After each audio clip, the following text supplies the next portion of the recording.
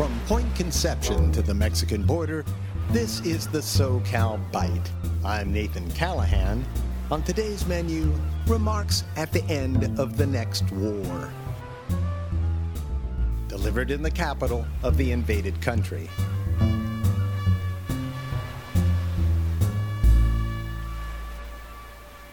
Revered guests, it is an intense honor to be here in name of Liberated Nations City here, and to participate in this moving ceremony on this very historic occasion to reassure ourselves that the suffering and sacrifice of our war effort has not been useless, futile, and ineffectual.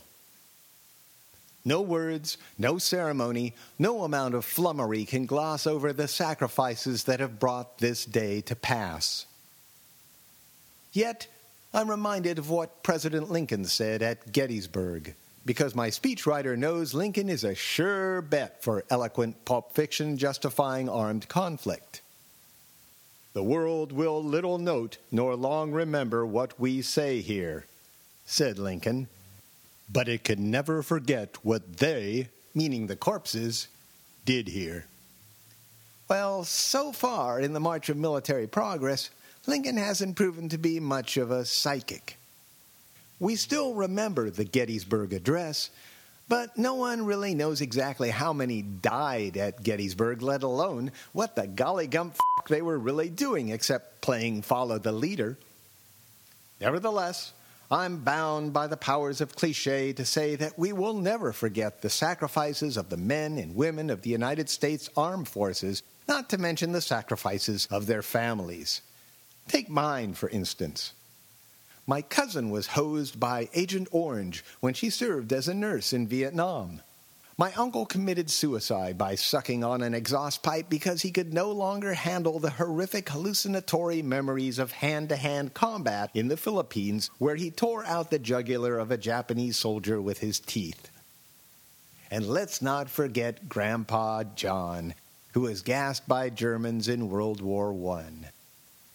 Through deployment after deployment after deployment after deployment, families somehow withstand the strain, the sacrifice, and the heartbreak of watching their loved ones get f***ed over. And about that, to all of the men and women in uniform today, your country's 1% is deeply indebted to you. Your dedication and commitment to our missions has been the driving force behind the remarkable progress that American business has seen here in this foreign land and throughout the world. To be sure, the cost was high, the blood of the mostly low-income U.S. demographic. But those lives have not been lost in vain. They didn't go down the toilet. They weren't useless. We used them. We, the 1%.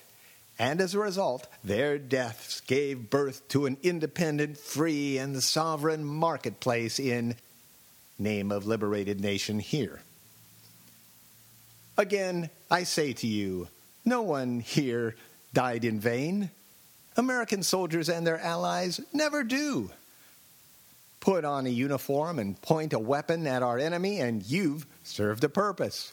In fact, just to be sure the value of your purpose is understood, the government of the United States guarantees every enlisted man and woman will not die in vain. That's right. You heard me. No deaths without purpose. Our purpose. Whether you die from getting your head blown off, or friendly fire, or dysentery caused by unsanitary conditions created by Halliburton, or stray dog bites, every American-style soldier will die for the purpose of our interests, our corporate interests. We'd like to thank our brave warriors for making the powerful more powerful, the rich richer, and the U.S. military dead, past, present, and future, enshrined in platitudes and hunks of marble. May God bless our troops, may God bless America, and may God bless those who cashed in.